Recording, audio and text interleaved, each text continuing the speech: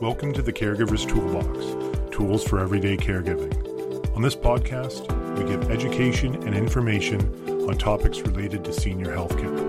This podcast is brought to you by Minute Women Home Care, a home health agency located in Lexington, Massachusetts.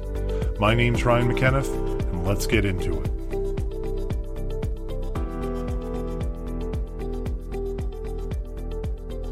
Hello, everybody, and welcome to another episode of the Caregiver's Toolbox, tools for everyday caregiving, where we give you information and education on senior caregiving topics. My name is Ryan McKenniff. I'm with Janet, and today we're going to finalize our four-part episode. What ended up becoming a four-part episode. We thought it was only going to be three, but we got talking so much on managing expectations. And this is really going to be coming from an idea of downtime and a couple other subjects about cleaning and about transportation. And what we want to talk about is the realistic expectation about downtime with a caregiver. In other episodes, I've mentioned how I got into this, where my mom got cancer and we needed 24-hour home care. We eventually needed hospice, unfortunately, and I got that crash course of experience of what this is all like, which is generally how most people get this, is a crash course experience. And so one of the things I noticed was with my mom, when you're on radiation and chemotherapy, there is a lot of downtime. She's sleeping a lot. She was sleeping probably 12 to 14 hours a day, at night and then during the day, right? So you had caregivers that were available, ready to go, but didn't really have any work to get done. And so what we're talking about is when there's this downtime, there can be this expectation that the caregiver has to be on their feet at all times, working, doing something to pay for their hourly services. And it, unfortunately, as much as both Janet and I completely understand where somebody's coming from, because I get it, you're paying X amount of dollars, you want to be getting something from this. It doesn't work that way in home health care. The reason why it doesn't work this way in home health care, for example, if you want somebody to clean your whole house while your loved one is sleeping, if they're upstairs vacuuming and your loved one goes, I just need to go to the bathroom real quick. I'll be in and out of that bathroom before the caregiver knows what's going on, and then falls and hurts themselves. We've just defeated the purpose of having one-on-one care in your home. Now, that doesn't mean that a little bit of cleaning can't be done, but you're not going to be washing all the windows and dusting all the baseboards and cleaning out the gutters. And though that might sound funny to some of our listeners, we get those requests. Why isn't this happening at all times? So, Janet, what are your opinions kind of on that downtime with cleaning and things like that? Well, I think, the general guidance that we give the caregivers, which I think is reasonable, is any mess you make, you clean up. So if you're preparing a meal, you clean up. If you're doing an activity with someone, it could even be puzzle, it could be whatever, straighten things back up. In addition to that, anything that's involved in the personal care. You want to make sure the bathroom's cleaned up. The expectation is to make the bed, to do things like that. As far as doing some laundry, we're all accustomed to doing laundry, but back to your point, you have to figure out how are you doing laundry so that you're not in the basement when Mrs. Smith, who thinks she's fine and doesn't need her walker, decides she's going to leave it behind to walk into the bathroom. So you have to take those things into consideration. And you also may have someone who, for part of the time, they're a major fall risk. They should not get out of that chair without supervision. But while they're in their chair, they're reading the book. And maybe they're going to read a book for a couple hours. What is the caregiver to do during that time?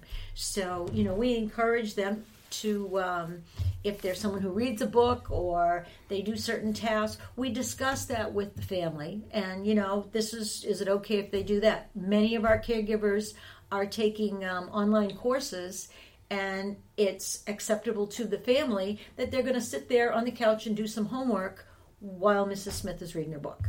So you kind of work it through that way. Yeah, and that's not to say that making a meal, folding clothes, doing laundry, cleaning up after any messes that are made aren't going to get done. They absolutely are. But there's only so many tasks that need to get done if somebody is going to be reading in a book all day or watching TV for 6 hours. Then there's only so much a home health aide can do in that time frame to eat up those 6 hours. So it can be frustrating to clients, and like I said, understandably, that they come in and they see a caregiver's reading, or they see a caregiver's writing or knitting or whatever it might be. But also you need to remember that you're paying for a person to be ready at any moment to care for your loved one. And that is the primary goal of our caregivers, is to keep somebody safe. And Absolutely. so any time that they are away, and this is a perfect segue into doing chores for people, or outside of the house chores, I mean, like going grocery shopping. Mm-hmm. Any time that they're away is time where your loved one is susceptible to getting injured and having nobody around to provide them any assistance or prevent that injury. So one of the things that people like us to do, and we absolutely don't have a problem doing it, is to go do the grocery shopping, go to the fast food joint to get them some food or whatever it might be, go to the library to drop off books, pick up more books. And you can speak more to this, Janet, but we're happy to do that, but also that takes time. And that takes time away from the house where you're looking after somebody, wouldn't you say?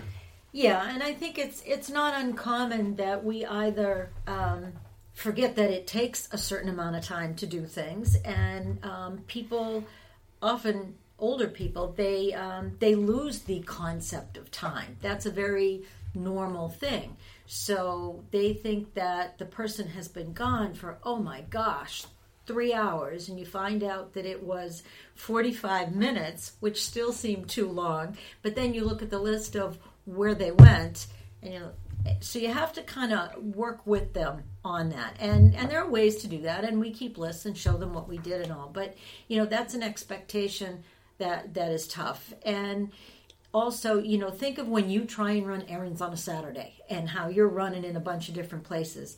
You don't know if the person in front of you at McDonald's is going to want to order 300 Happy Meals when Mrs. Smith wants a corn muffin or something from there. They're going to wait until it's their turn in line. It might take longer.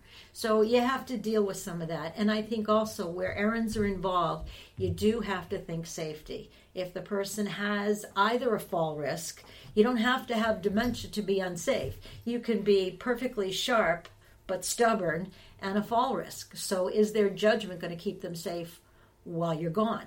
Yeah. Sometimes we take the person with us if that's appropriate.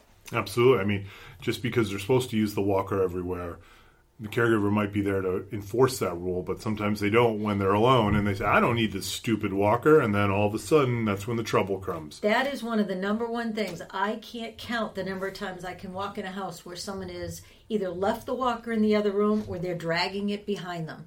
And because of the age of most of these people, I say, Ginger Rogers never goes anywhere without Fred Astaire. You need the two to dance. Yeah. And you just remind them, and they're thinking back when they could dance the night away. What do they need a walker for? I'll just go across the room. And a personal example of this is I remember when my aunt and uncle, who are older, they're at retirement age or over retirement age now. They've been retired for a while. Anyways, they first retired. And they went out and they started doing chores during the day. And they were in conversation, they were like, it's so busy out in the middle of the day. There's so much traffic going on. Where are all these people working? Why aren't they working? What is going on? I figured there'd be like 3 trucks going down the road and then that would be it. And I'm sitting in 20 minutes of traffic to get half a mile down 95. And I go, yeah, it's busy. People are driving around, going, whatever they're doing.